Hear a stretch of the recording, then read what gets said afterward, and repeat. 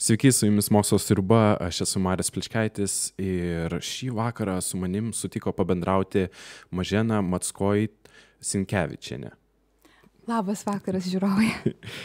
Tai va, aš įjungsiu, parodysiu ją. Ir kaip mes ją pristatome, tai ji yra naujos kartos mokslininkė, kuri organizuoja Open Readings kartu su savo kolegomis ir tokį kaip konkursą, pi skaičiaus konkursą. Labai įdomu iš tikrųjų. Ir aišku, mes dar norėsime pakalbėti ir apie Lietuvos fizikos ateitį, bet gal pradėkime nuo jau praėjusio konkurso. Tai tas konkursas buvo pi skaičius. Kas tai yra per konkursas? Tai yra pi skaičiaus čempionatas, jau 11-asis. Įsteigtas pradininkų, sakykime taip, yra Olimpas, jaunųjų fizikų gabių moksleivių mokykla. Iniciatorius rėmėjas yra Petras Jonušas, komisijos pirmininkas Stasys Tamošiūnas. Na ir mano skyriaus, čia entuziastai EPS Young Minds, tai yra Europos fizikų draugijos studentai atstovaujantis, prisidėjo prie šių metų fizikos čempionato pi skaitmens organizavimo. Kas tai yra per čempionatas? Jo tikslas įsiminti kuo daugiau skaitmenų po kablelio. Kaip žinia, pi skaitmuo tai yra iracionalus, yra transcendentinis, nes nėra tokio polinomo, iš kurio tu šaknies rasi būtent pi. Nėra visiškai. Ir tos skaičių sekos nėra nuspėjamos. Tai prasme, pradedant Egipto laikais, Archimedas, kuomet žmonės žinojo tik 2 skaitmenis po kablelio, tas viskas ištobulėjo iki 16 amžiaus, kuomet 500 žmonės suskaičiavo ranka. Tai dabar praeitaisiais metais buvo paimti 52 kompiuteriai kartu, kur suskaičiavo netgi 13 kvadriljonų skaitmenų. Tai yra 10-15. Tai yra itin didelis tikslumas. Kuo daugiau žinai, tuo tiksliau gali aprašyti. Pavyzdžiui, astrofizikams reikia netgi 22-26 skaitmenų po kablelio, kad tu galėtum įsivertinti galaktikos dydį, tarsi vandeninio atomo tikslumu. Tai yra didelis tikslumas. Bet tai yra proga lavinti atmintį, parodyti, kokie yra žmogaus gebėjimai. Nes tos sekos, kaip ir sakiau, nėra nuspėjamos. Tai kiekvienas gali surasti kažkokį raštą, kaip tu į blokus skirstai tą informaciją ir sugebi ją įsiminti. Tai šitas rekordas yra tikrai labai didelis. Virš 10 000 11-okas pasiekė šiemet, dvigubai padidinęs praeitų metų rekordą. Jis iš karto dabar patenka į pasaulio 50-ukus, kur dominuoja Japonijos, Korejos atstovai. Iš Japonijos ten žmogus 69 metų.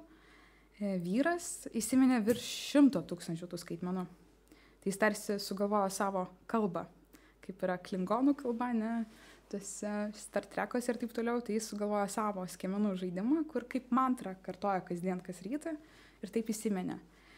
Mūsų moksleivis, tas 11-okas iš Alytaus, pasakė, kitą metą jis galės padidinti žymiai savo skaimenį. Šių metų tai buvo tiesiog bandymas, startas. Tai mes labai džiaugiamės, kad šiemet netgi 36 dalyviai, tai yra ne tik tais Olimpo moksleiviai, bet ir žmonės iš šalies, ir doktorantai, ir darbuotojai centro fakulteto, kurie kažkaip sužino apie šitą konkursą, tai mes ir skatinam tą kartu kaip iššvest. Nes kas yra įdomu, Amerikoje jisai startavo 89-aisiais, ne, 89-aisiais, 32 metai, kaip jis švenčiamas bent jau San Franciske. Pirmas, šiaip kaip pi, įvedė tokią konstantą dar Williamas Jonesas 1706-aisiais. Iki tol buvo tik tai skaitmuo užrašomas, tai yra įdomu. Konstanta nebuvo plačiai naudojama. O pačią pi dieną, kaip sakiau, San Franciske įvedė būtent ne matematikas, o fizikas. Ir tai yra įdomu, nes mes visi susipažįstam pirmą kartą su pi per matematikos pamokas. Sprendėm visi tą apskritimo. Visada išplaukia iš to apskritimo ilgio ir skersmens santykio mūsų pi. Atrodo, taip paprastai surandamas, bet toks kompleksinis skaičius. Tai fizikas sugalvojo, o fizikoje mes visur matom ta prasme, tai yra eilutės begalinės sumavimai, Fourier transformacijose, Schrödingerio lygty. Tai yra labai daug ir visur pi atsirado kažkoks labai toks mistiškai, bet, labai universalus. Tai yra tarsi tokia gykų šventė, antros kalėdos atšvest. Ir šiemet sutapo šį šventę, to pi šventimą su netektim. Ir iš tikrųjų, kaip jūs reagavote kaip fizikai į tokį pranešimą? Geras pastebėjimas, Mariau. Mes prieš atidarydami čempionatą kartu su moksleiviams aptariam, koks vis dėlto įvyksta sutapimas, kuomet pasaulis neteko didžiausios mokslo ikonos, tai yra Stepheno Hawkingo. Yra labai daug sutapimų ir vienas iš įdomesnių, tai kad būtent kovo 14 dieną gimė Albertas Einšteinas. Irgi viena didžiausių garsenybių, ne? Hawkingas daugumą savo teorijų, dujų skylių ir parėmė būtent reliatyvumo teoriją. Tai yra, jo ikona buvo Einšteinas tuo metu. Ir mes stebim dieną, kuomet gimė viena tokia mokslo žvaigždė ir dėja netekoma kitos. Tai įdomus sutapimas, jau mes tokią minutę tylos turėjome. Ja. Bet vis tiek visas šis konkursas, kaip jį būtų galima pavadinti? Čempionatas. Lietuvos. Ir jisai vyksta per visą pasaulį. Taip aš įsivaizduoju. Ta pačia diena skirtingose pasaulio šalyse, taip, 3.14, 1 valandą 59 minutės 26 sekundės. Aš galiu išvardinti jums 22 skaitmenius po kablelio. Nežinau, ar verta, ar reikia, jeigu norėsite patikrinti. Turbūt žiūrovai gal ir norėtų patikrinti, norėčiau priminti, kad žiūrovai gali užduoti klausimus ir Facebook'e, ir YouTube'e, nes mes esame ir Facebook'e, ir YouTube'e. Tai iš tikrųjų, kas domina jaunos fizikės, tai tikrai galite paklausti, aš perduosiu. Tai taip, pasaulyje, tęsiant mintį, vyksta, bet tik tais kiek kitaip, nes pas mus viskas raštu. Jie turi lapus, kurios suraštos visus skaitmenis, ten daug įdomių technikų, kiek teko matyti, kaip jie tą surašinėja. Pasaulyje vyksta kalbėjimas iš atminties. Tai prasme, jie stovi ir viską. Jie turi sakyti. Taip. Vat. O tai yra sudėtingiau negu rašyti? Va čia ir būtų klausimas. Aš paklausiau to dalyvio, kuris šiemet laimėjo. Tai Gegužis man atsakė, kad yra kiek kitaip. Tektų pakeisti kiek ruošimosi techniką, bet įmanoma. Taip. Bet ar, pavyzdžiui, būna nuimamas laikas, per kiek jie turi užrašyti? O taip, mes matuojam laiką nuo starto iki finišo, kuomet jie priduoda tą lapą galutinį. Ir ties pirma klaida mes sustojam. Ta prasme, žmogus gali užrašyti ir 1000 skaitmenų, bet jeigu suklydo ties 3, viskas. Tai yra tavo pasiekimas 3.14. Kiek laiko žmonės užtrunka, pavyzdžiui, tas čempionas, kiek laiko užtruko užrašyti visą? Mūsų Lietuvos šių metų, ne? Taip. O Dieve, mes pabaigėm 5 ryto 42 minutės, tai beveik 6 ryto. Ir tai teko pagreitinti mūsų dalyvių, kuris... Bet kom ypatinga jo technika, kiti rašo, jisai turi matyti visumą. Jisai visus tos 10 000 skaitmenų turi sužiūrėti, ne? Jis mato tendenciją, jis mato, kur ko nors trūksta. Tai yra taip keista, kai jis įrašo į lapą, kas trūksta, arba apkeičia kai kurios skaitmenės. Vat jis tą mato, jis tą apskaičiuoja. Tai yra nuostabu. Iš tikrųjų labai nuostabu. Turime jau pirmą ir klausimą iš žiūrovų. Tai kokią specialybę universitete jūs baigėte? Kokias baigiau? Gerai, tai bakalauro studijos tai buvo taikomoji fizika, magistrantūros studijos tai buvo optoelektronikos, medžiagos ir technologijos. Na ir dabar doktorantūra tai yra fizika. Tiesiog, arba, sakykime taip, kvantinė optika, jeigu taip susiaurint sritį. Iki doktorantūros pabaigimo kiek jums? Šiaip doktorantūrai skiriama 4 metai, tai čia mano dabar 2 metai. Bet planuose visat yra, gal greičiau pavyks, žiūrėsim. Tai jau žiūrovas iš tikrųjų taip pasidomėjo, tai gal galėtume ir truputį peršokti į tą klausimą, kaip jums sekasi doktorantūros jau vis dėlto 2 metai ir jau jaučiasi. Ir kaip jūs sakytumėt, ar siūlytumėte žmonėm, kurie yra labai imlus, kad siektų doktorantūros bet kokioj srityje? Ar tai yra verta?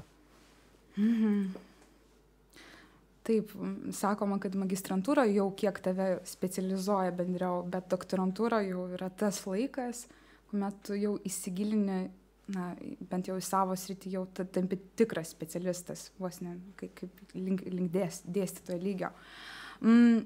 Yra šakos, kurios yra itin stiprios Europos mastu lyginant Lietuvoje, pas mus fizinių technologijos mokslo centre.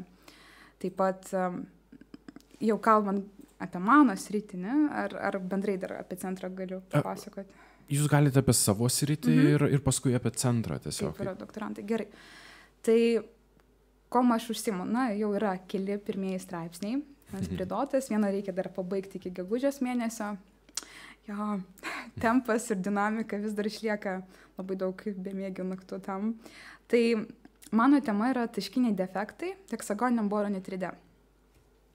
Šiuo metu pasaulyje mes stebime tendenciją, kad visi siekia tobulinti ir gaminti kvantinės technologijas, kvantinės komponentės kvantiniams kompiuteriams, kažkokiems ateities prietaisams kurti.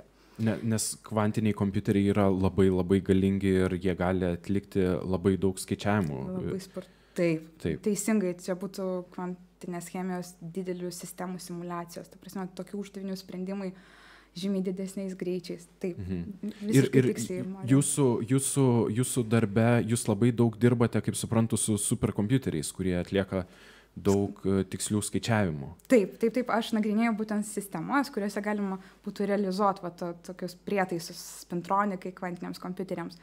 Nes yra kompanijos kaip IBM'as, Google'as, didžiausi, milžinai, tai jie dabar kaip ir dirba ties superlaidininkais, tai yra Josephsono jungtis, kur yra Kuperio poros realizuojamos, ir yra Google'as su šaltaisiais atomais. Jau yra pirmieji netgi kvantiniai kompiuteriai parodyti, bet yra minusas, jie veikia itin žemoj temperatūrai. Tai yra kriogenika -263 laipsniai Celsijaus. Tai yra taikymams vos nepagrindinis minusas, plačiai.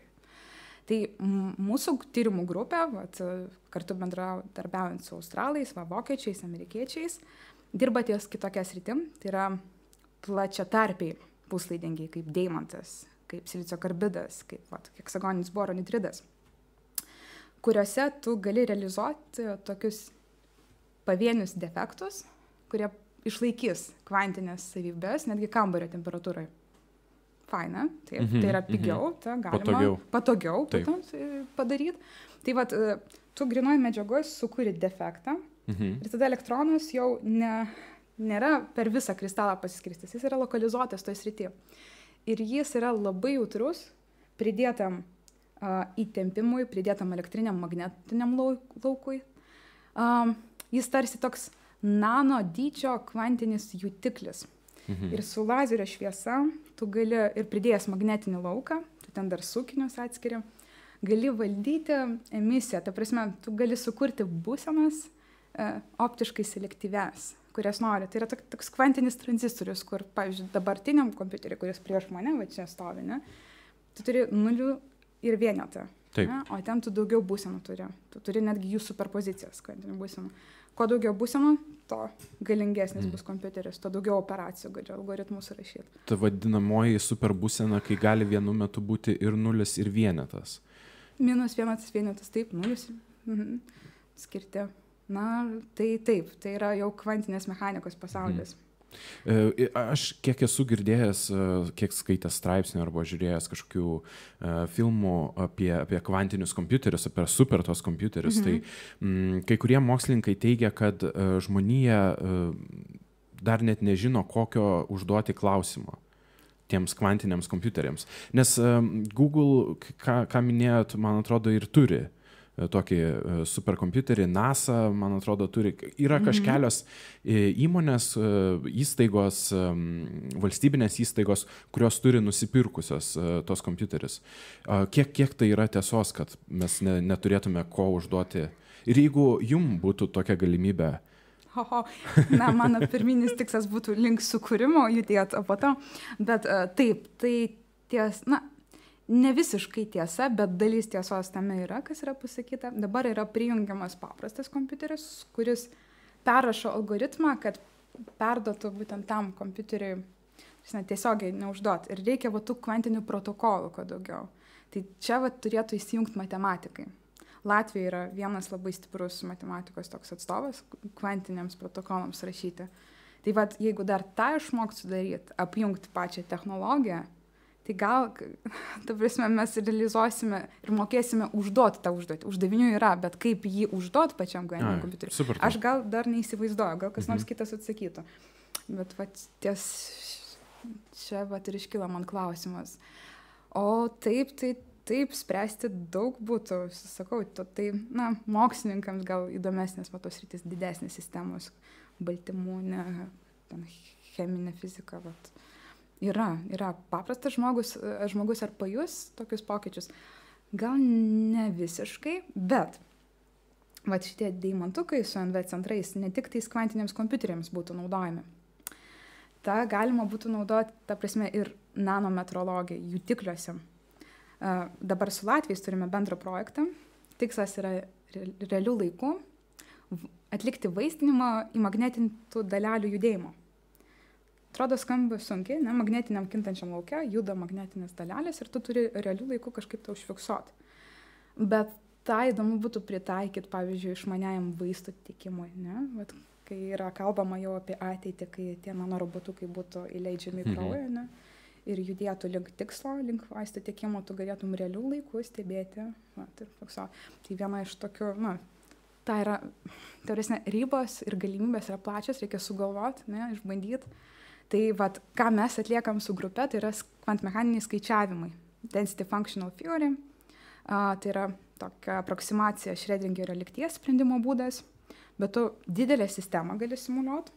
Aš kol kas 200 atomų, bet mano kolega Lukas Razinkovas ten ima ir 10 000, priklauso kokie savybės tyrinėjai. Tai daug gali pasakyti apie tą sistemą ir tos defektus.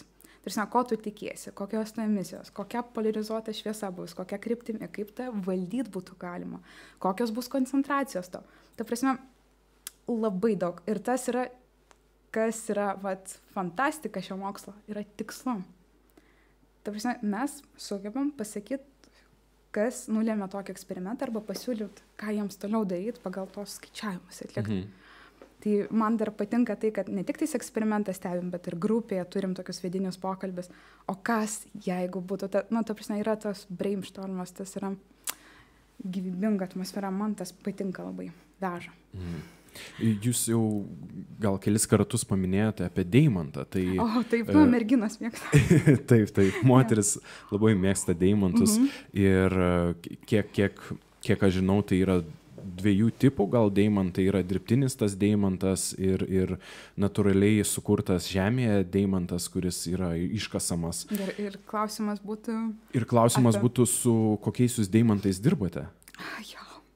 Natūralūs tiek gamtiniai deimantai pernelyg daug defektų turi savyje. Dėl to jie tokie po to ir blizgus ir šviečia, tai kas patinka, būtent dėl ko jie tokie patrauklus. Nes tai susikūrė kažkoks atspindys deimante per tos defektus? Taip, vienas iš tų, ten priemaišų daug iš tikrųjų yra. Dėl to ta šviesa išsisklaido ir dėl paviršiaus, kaip čia defektuko.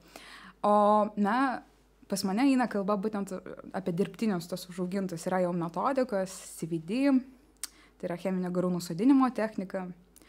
Jau atidirbta, tai tarpsime itin švarus grynas deimantas, po to implantacija vyksta azoto atomų, atkaitinama, susikūrė vakancijos, jos difunduoja link to azoto, susikūrė pora ir ta pora mums duoda tas fantastiškas savybės. Čia maždaug apie auginimą, bet deimantas, nors tas dirbtinis, jis labai brangus. Toks mažas gabaliukas, ten $1000. Grupė iš Latvijos, likdama tyrimus, netgi pametė ir ieškojo po to 2 dienas šito mažo gabaliuko. Dėl to mūsų grupė dirba ir su kitom medžiagom, ta prasme 2-dimensinės, kurios būtų pigesnės, silicio karbidas, milžiniški gabalai, kuriuose gali tokias sistemas realizuoti. Ir vienas toks gabaliukas deimanto. Aišku, tu judėsi link to, dar fantastika būtų, jeigu kažką būtų įmanoma surasti iš silicio, kuris visiškai išvystytas elektronikoje, bet, na, kol kas jame neatrasta. Taip. Turime dar žiūrovų klausimų. Ačiū labai. Labai nuostabu, kad domitės, iš tikrųjų tikrai užduokite, aš kiek spėsiu sužiūrėti, perduosiu pašnekoviai. Tai kiek metų jums užtruko visi tie mokslai, tai bakalauras ir magistras, doktorantūra jau 2 metai, tai... Ar jie čia tokia netiesioginiu būdu bandus sužinot mano amžių? aš jau minėjau, kad jauna, jau tikrai to ir užtenka, jauna mokslininkė, tai manau, kad gal nepaskaičiuos, džentelmenai neskaičiuoja. Na, ta prasme, dar nepasiekė ta riba, kai negalima vardinti, bet galiu. Na, tai Lietuvoje standartas, užsienį gal trumpiau, kai kurios studijos ten yra sugrupuotos, bet žiūrėkim, na... 12 metų mokykla, bakalauras 4 metai, 2 metų magistras, na ir dabar 2 metai doktorantūros. Man 26. Tikrai labai jauna mokslininkė, tai iš ties nuostabu matyti ir gal toksai dabar klausimas iškyla, kadangi jūs esate moteris, jauna mokslininkė, kaip moksle susiskirsto vyrai ir moteris. Ar jaučiama apskritai? Nes visuomenė labai linkusi sakyti, va, šitas mokslas yra labai moteriškas, šitas mokslas yra labai vyriškas ir va, čia moterim negalima prie to mokslo prisidėti. Koks yra jausmas realiai būnant tarp mokslininkų ir dirbant su mokslininkais? Ar yra tas susiskirstimas? Jau eilinis klausimas, Marijau, kuris priverčia jam įsigilinti. Taip, bendrai visuomenė yra susiskirstimas. Aš dar visą laiką, kai mokyklą prisimenu, tai mokyklą ir sakydavo, Mažena, ar tu įsitikinus, kad nori būtent eiti šiuo keliu? Tai yra vyrų sritis. Kas ten laukia tavęs, ne? Ten moterų yra vienetukai, ne?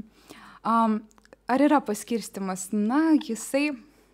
Aišku, pastebimas. Aš negalėsiu dabar slėpti, kad jo, mūsų yra lygiai. Ne, mūsų lygiai nėra.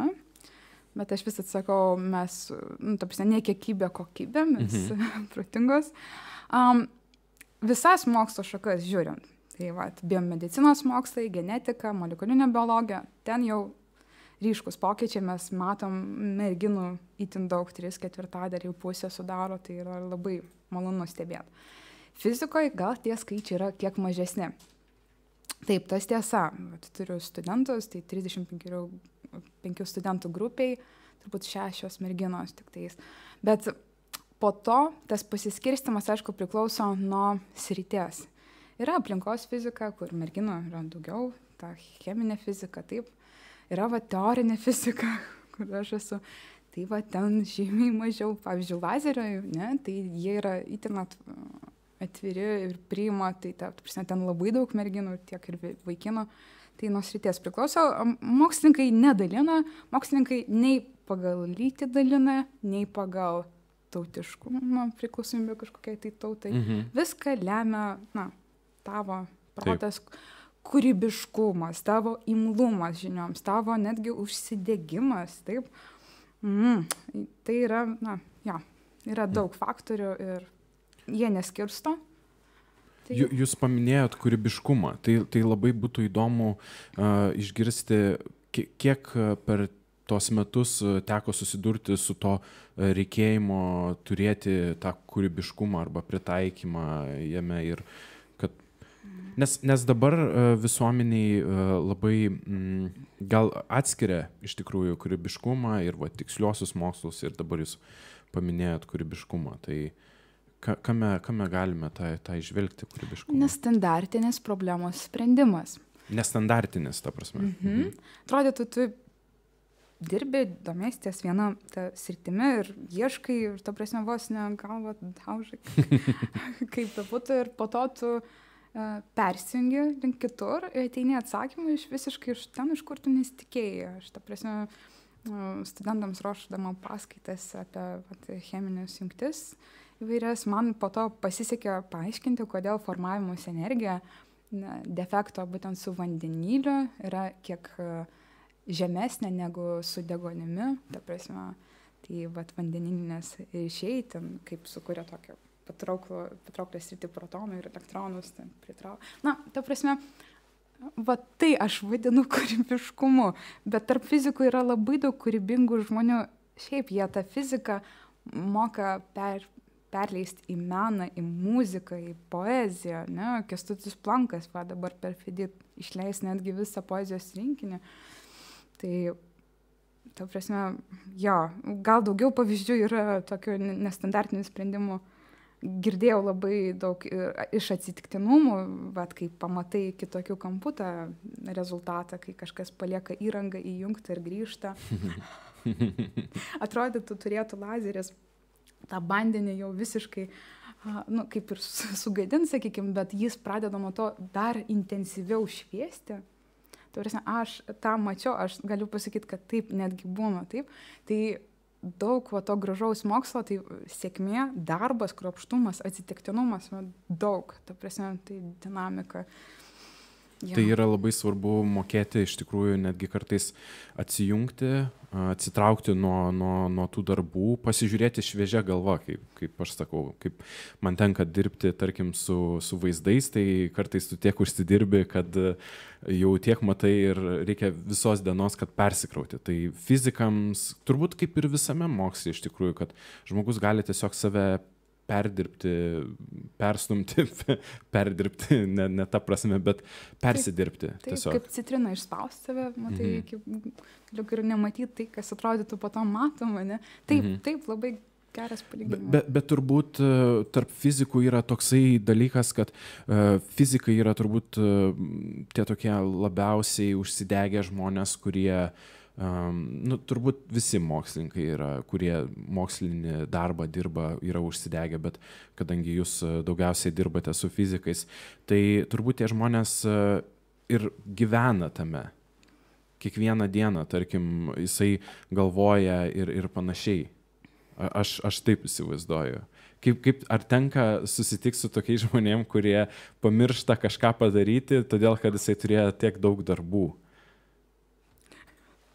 Net juokinga. turbūt yra daug tokių pavyzdžių. Taip, patikėkit, jo, netgi mano kolegos grupės, tiek vadovas, tiek Lukas Rezinkovas, jie sugeba 24 valandas mąstyti vieną apie savo problemą. Aš buvau paskendus jų dėka. Tas labai plinta kaip liga tarp fizikų. Užsivedė, tu jos matydamas tau užduoda užduotį ir aišku tas tarposakis. Na, tikriausiai per sudėtinga, nieks pasaulyje nepadarė, mes turbūt, oho, kaip tai veikia, tai dar labiau užveda, jo. Gal jie nepagalvojo taip ir tu bandai, tada visaip išbandai, ne?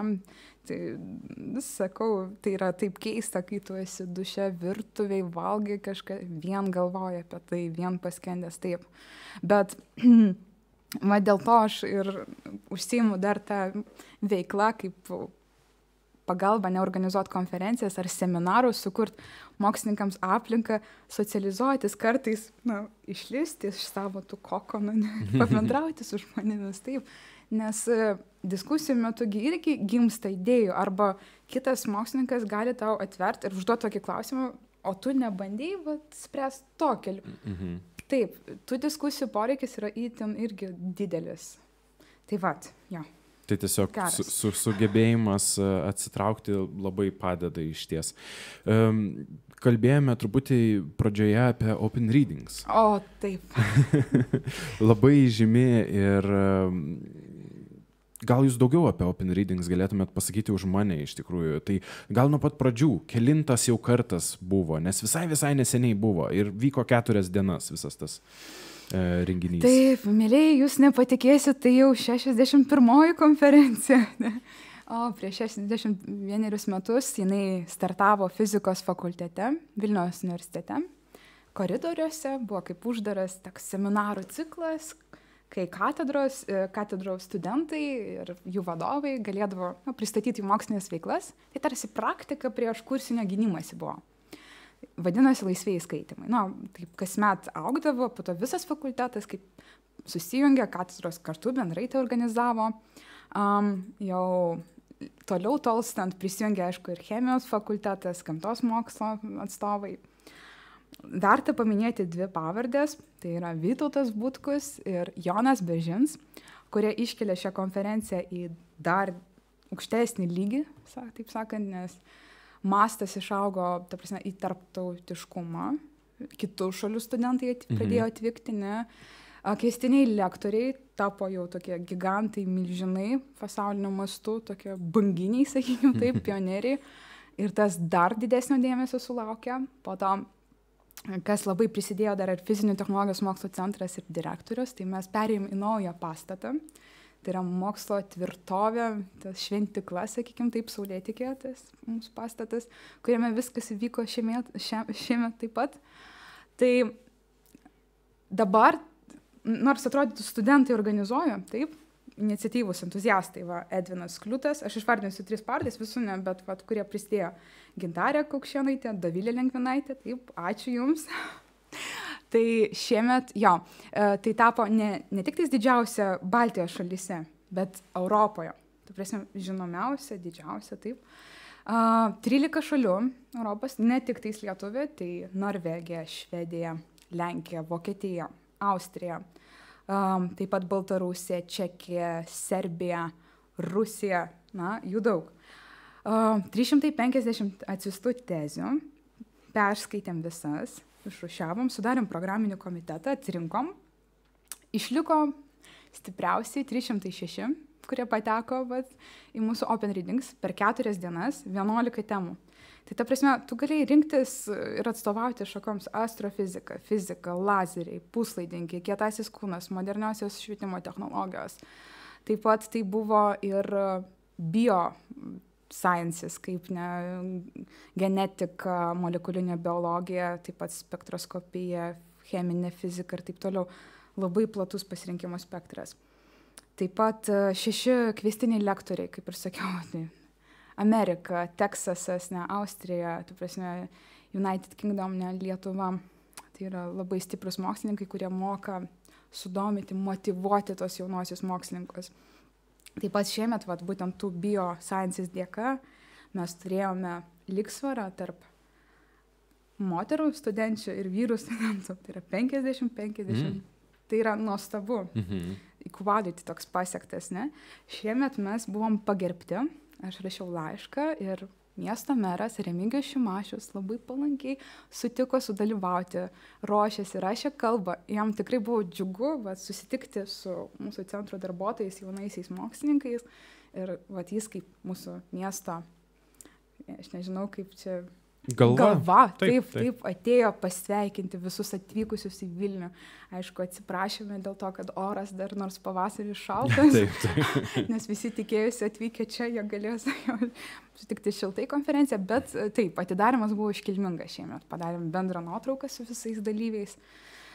Centro direktorius Gintaras Valušis pasakė tokią kalbą, kad Šekspyras netgi norėdavo tapti Faradėjum, ta prasme visi nori išlikti žingeidus, imlus, ir tobulėti.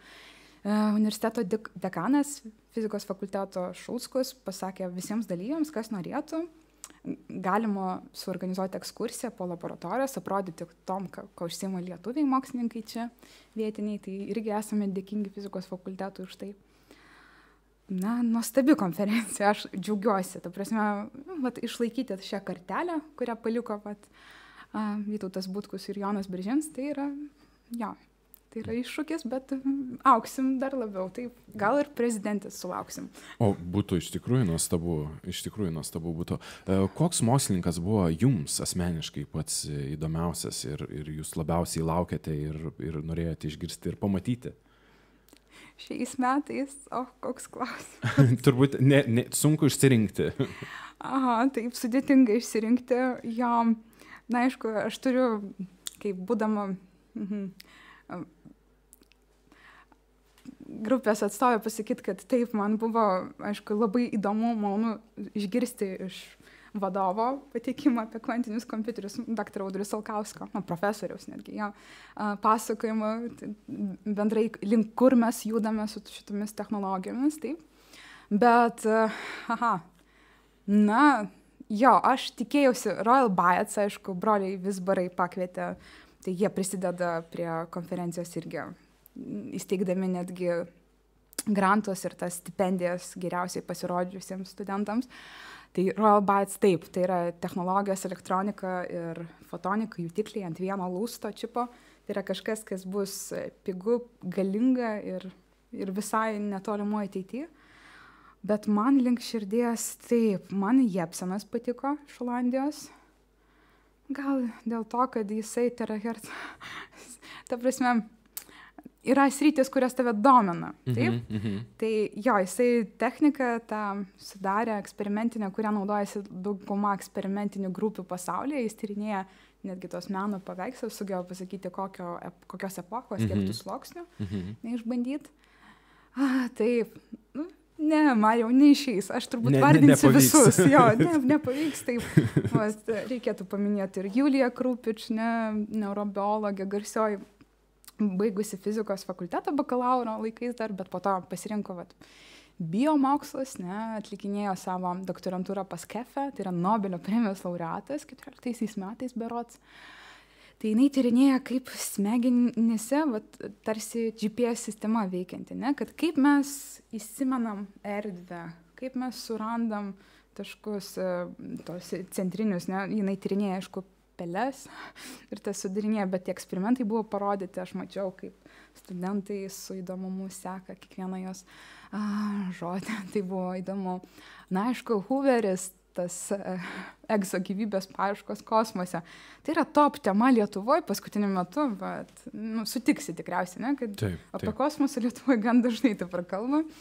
Tiek ir Godarai Vytė plėtoja tą sritį. Taip pat, Richardas Hooveris buvo atvažiavęs, tai yra NASA Maršalo kosminių sričių centro tas mokslininkas, garsusis astrofizikas, astrobiologas. Jisai pasakojo, kaip tobulino savo tos teleskopus, kuriuos nukreipdavo į kosmosą ir ieškodavo būtent tų rodiklių, rodmenų. Spektruose tai yra features, kaip markeriai tokie, kad tu pagal kiekį, kur yra degonijos, azoto, yra tam tikros tie cheminiai junginiai, kur tu ieškai, kad galėtum pasakyti, kad gyvybė ten gali egzistuoti. Yra daug rodiklių, netgi dydžiai tų planetų, kokie turi būti, kad išsilaikytų atmosferą ir taip toliau. Aš neplėtosiu, tai ne mano sritis, tai įdomu. Tai yra tikrai įdomu. Tai jisai atlikdavo tas paieškas ir nagrinėjo tos meteoritus, kurie nukrito ant Žemės, ir juose mikrofosilijas buvo radęs. Taip pat jisai ekspedicijas surengė jau po to, kaip čia išėjęs iš NASA, jau link pensinio amžiaus savo, tai į Antarktidą, į Siberiją, tai yra amžino įšalo vietovės, kur tu surandi bakteriją, ekstremofilo, archėjo, ten 15 rūšių atrasta jo buvo grupė. Tai yra tie primityvūs organizmai, kurie sugeba atlaikyti itin didelį šaltį, itin didelį slėgį, jis po to didino temperatūras ir stebėjo, kad jie vis dar gyvi išlieka. Tai yra, fantastika stebėti, aišku, kas kam patinka, bet, jam ir jis tą įrodė, kad yra tokios primityvios formos gyvybės, kurios gali netgi išgyventi ilgiau negu mūsų žmonija, sakykime, tai kas galėtų keliauti kosmose, tai kas galėtų būti Jupiterio palydovas ir taip toliau. Ar tai mes užskaitom kaip gyvybės formą? Čia ir yra klaustukas. Aš gal ieškočiau tos išmaniosios gyvybės formos, bet priklauso čia, kur tu savo užsibrėši tą ribą, kas tau yra gyvybė, kas ne. Kas gyva. Kas gyva, bendrai, jo. Gal galėtume dabar, jau pakalbėjome apie Open Readings, iš tikrųjų nuostabus renginys. Ten tikrai daug galima pasakoti. Taip, mes jau esame darę kelis tiesioginius, man atrodo gal ir vieną tiesioginį apie Open Readings. Mes pristatėme iš tikrųjų ir jis turime paminėti, kad kiekvienais metais vyksta ir kiekvienais metais gali mokslininkai teikti savo darbus.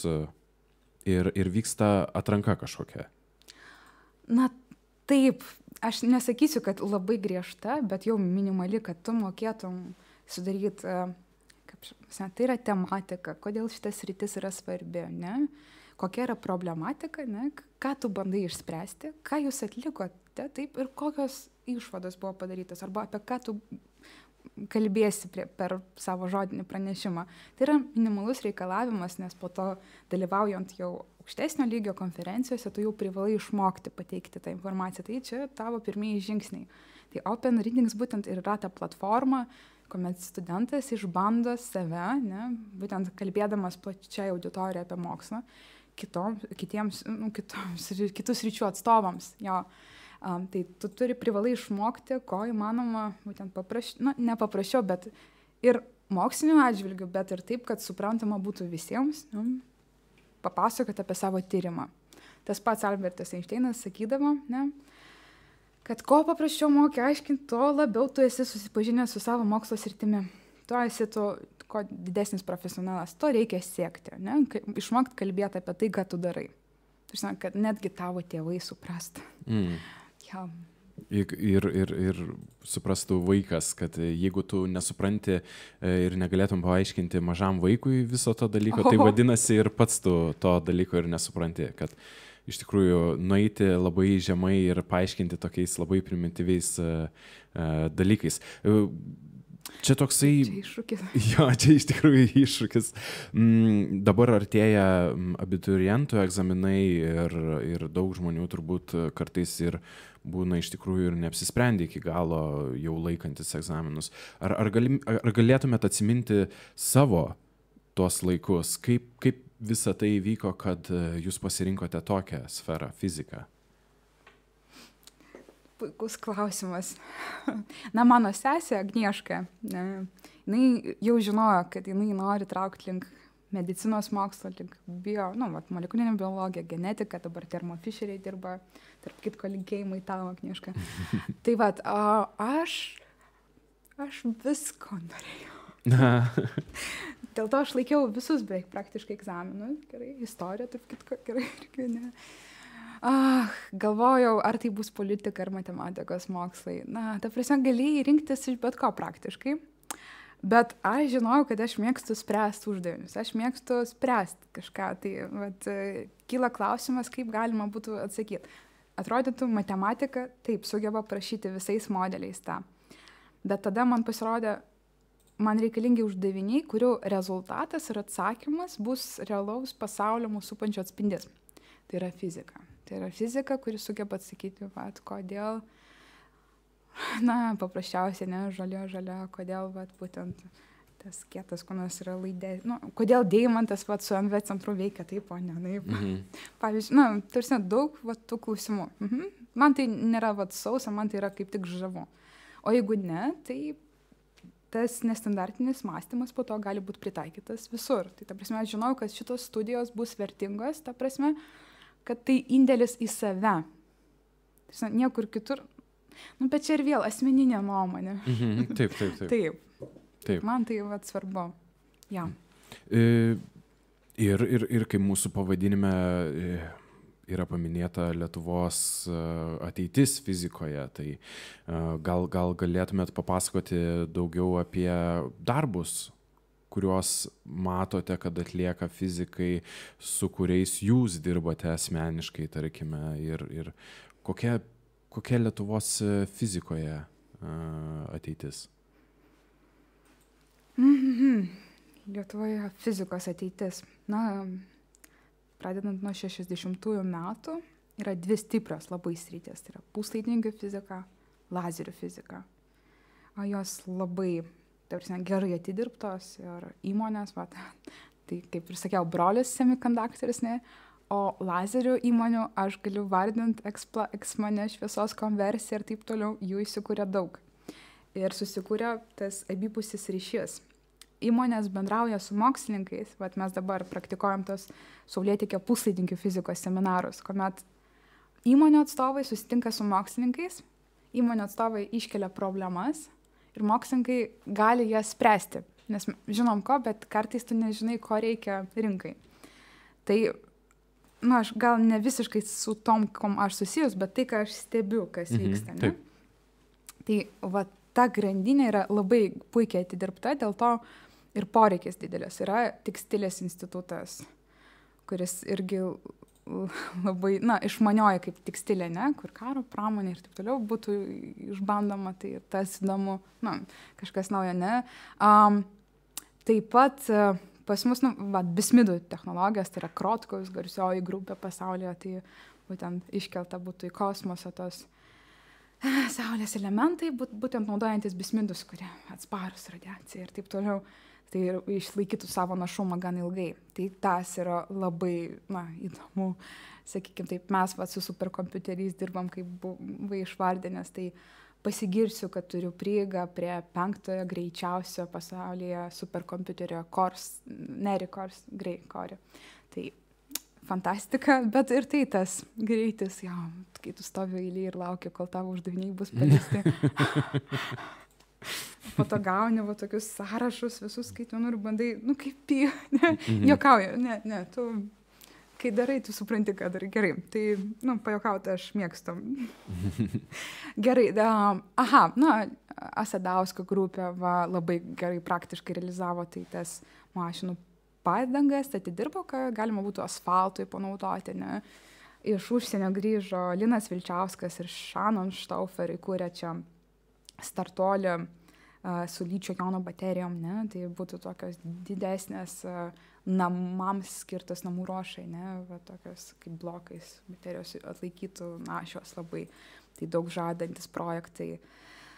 Taip pat Sergejus Orlovas ir jo nanofotonikos laboratorija, kuri vis didėja, ten ir eksperimentatoriai, ir teoretikai, ta prasme, bendradarbiavimas, centras bendradarbiauja, tarp kitko, mes ne tik tais Lietuvoje tos įmonės korporacijos, bet bendrai ir užsienyje, ne, Europoje žinomi, tai su vokiečiais, ne, olandais, belgais, dabar rudenį bus didelė konferencija organizuojama po Open Reading, užsimezgė iš naujo ryšys su Jepsonu, tai vėl bus pakviestas, jis atgal čia į Lietuvą sugrįžt, tai kai kurie taps mūsų svečiai, nuolatiniais svečiais, sakykime. Kokios dar sritis? Aišku, labai stipri yra ta teorinė fizika, kai Gedimino Juzeliūno grupė su šaltaisiais atomais dirbanti, tai dar kitas kelias į spintroniką ir kvantinės technologijas. Kas dar? Kiekvienas aukštas ir turi savų žmonių. Aš vardint be sustojimo turime nuostabių chemikų, taip pat ir tos aplinkos fizikų, kurie nustato klimato kaitas, ne, kas lemia. Gal Mariau paklausti, kas domintų. Taip, iš tikrųjų jūs labai daug išvardinat, tai aš net nežinau, iš tikrųjų. Taip, kad mažai žinoma Lietuvoje, kiek daug vyksta ir kiek galima pasirinkimų. Taip. Tai kad iš tikrųjų, kad labai daug vyksta darbų, ir gal ne tiek ir visuomenė yra apšviečiama, ar pastebima toks dalykas, kad visuomenė iš tikrųjų trūksta informacijos. Aš dabar prisiminiau, kas dar yra, tai nanofotonikos tas institutas scintiliatorius vysto, kurie CERNui bus naudojami pagal poreikius, tai CERNas duoda užklausą, ne? Tai taip, per mažai. Dabar paskutiniu metu, taip, aš randu straipsnių, galima paskaityti, kad kas vyksta, ką mūsų mokslininkai pasiekė. Tai netgi kaip ir būtinybė yra iškelta, atsiskaitant už projektą vykdoma, kad jis būtų paskelbtas visuomeniai, kad tas vyksta, nes tai yra valstybės pinigai, taip, keliauja, ne? Tai taip, bet to vis dar mažai, norėtųs daugiau visą, taip. Gal reikėtų, kad ir privatus asmenys labiau investuotų ir kažkokios privačios, tarkim, televizijos, kad daugiau investuotų apie apšvietimą žmonių apskritai, kas vyksta. Gal trūksta tokių laidų kaip Mokslo sriuba? Būtent, aš norėjau pasakyti, ko daugiau, ne daugiau, kad Mokslo sriuba gautų dar daugiau eterio. Taip, nes jūs darot kokybiškai. Tai prasme, apie mokslą galima kalbėti, bet kai kurie ne visiškai įsigilina arba jau tokia fantastika pas netampa, taip, o jūs viską darot, reikia, su supratimu, taip, tikslaus su širdimi daryti, kad tiesą skleista, aišku, tai Mokslo sriuba geras pavyzdys būtų. Dar technologijos LT, ne, jie rašo kartais straipsnius, ten įdomu ir kokį paskaityti. Portaluose daugiau jau tada užsienio tų straipsnių parsisiunti ir skaitai. Bet Lietuvoje taip. Reikėtų būtų daugiau gerai. tiesiog su lietuvių mokslininkais turbūt bendradarbiauti ir su jais kalbėti. Bet turbūt ir mokslininkai neturi gal ir tiek daug laiko viešiesiems ryšiams. Taip turbūt yra, kad mokslininkas dirbo savo darbą ir jisai negali ir būti viešųjų ryšių atstovų savo darbui. Čia turbūt tas sudėtingumas ir atsiranda. Koks taiklus pastebėjimas. Taip, manyčiau, kad taip. Ir šiaip labai didelį yra ir biurokratijos pas mus reikalavimai, kai mokslininkas turi išvykti į komandiruotę, kad susitiktų su kolegomis iš užsienio eksperimentatoriais, tiek ataskaitų rašymo. Ta prasme, kitur tas yra kažkaip racionaliau išmanyta, kad yra žmonės tinkami, kurie perima. Pas mus ant mokslininkų griūva visas kiekis tų darbų pašalinių, kurie, jis turėtų užsimti mokslo, jis kalbėtų apie mokslą, bet tas popierizmas, čia tos liūdnos temos, bet tų liūdnų yra ir gerų.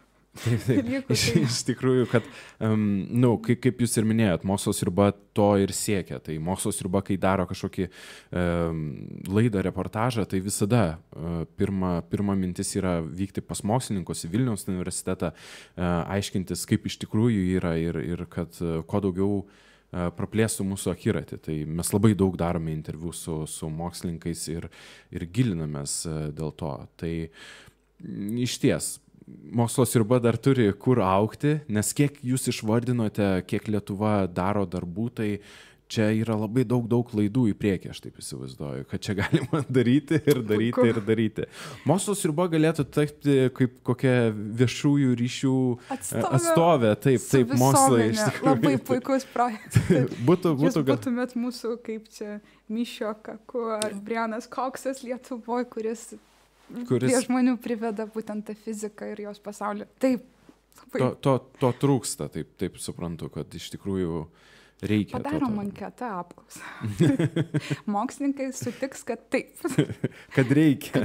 Taip. Kad reikia pagalbos viešiesiems ryšiams. Taip.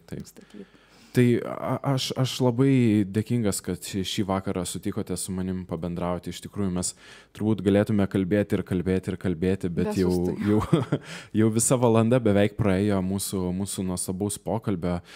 Gal susitiksime dar vėliau, kažkoks bus darbo pristatymas ar dar panašiai. Iš tikrųjų, tokie pokalbiai, kam labai įdomu, jie tikriausiai pasiklauso iki pat pabaigos ir žiūri viską, ką pašnekovas papasakoja. Tai taip pat norėčiau padėkoti visiems žiūrovams, kurie žiūri, kurie mus remia Patreone ir remia ne tik Patreone, bet ir skiria 2 procentus to 2 procentus deklaravimo ten to. Tai aš labai dėkingas, kad žiūrite ir domitės mokslu ir aš labai dėkingas jums, kad sutikote atvažiuoti ir pakalbėti. Ir esame iš tikrųjų kaimynai, galima sakyti, labai arti, tai aš labai dėkingas, kad atvykote ir sakysiu viso gero pašnekoviai ir žiūrovams. Tai ačiū jums labai tada. Ačiū jums labai, su dideliu malonumu čia buvau ir man atradimas, kad jūsų būstinė yra čia Saulėtekė, prie pat mūsų Saulėtekė mokslo centro. Tai aš tikiuosi ateityje taip, jiems labai arti būtų ateiti. Taip. Tai ačiū jums labai ir sakau viso gero. Gerą vakarą visiems.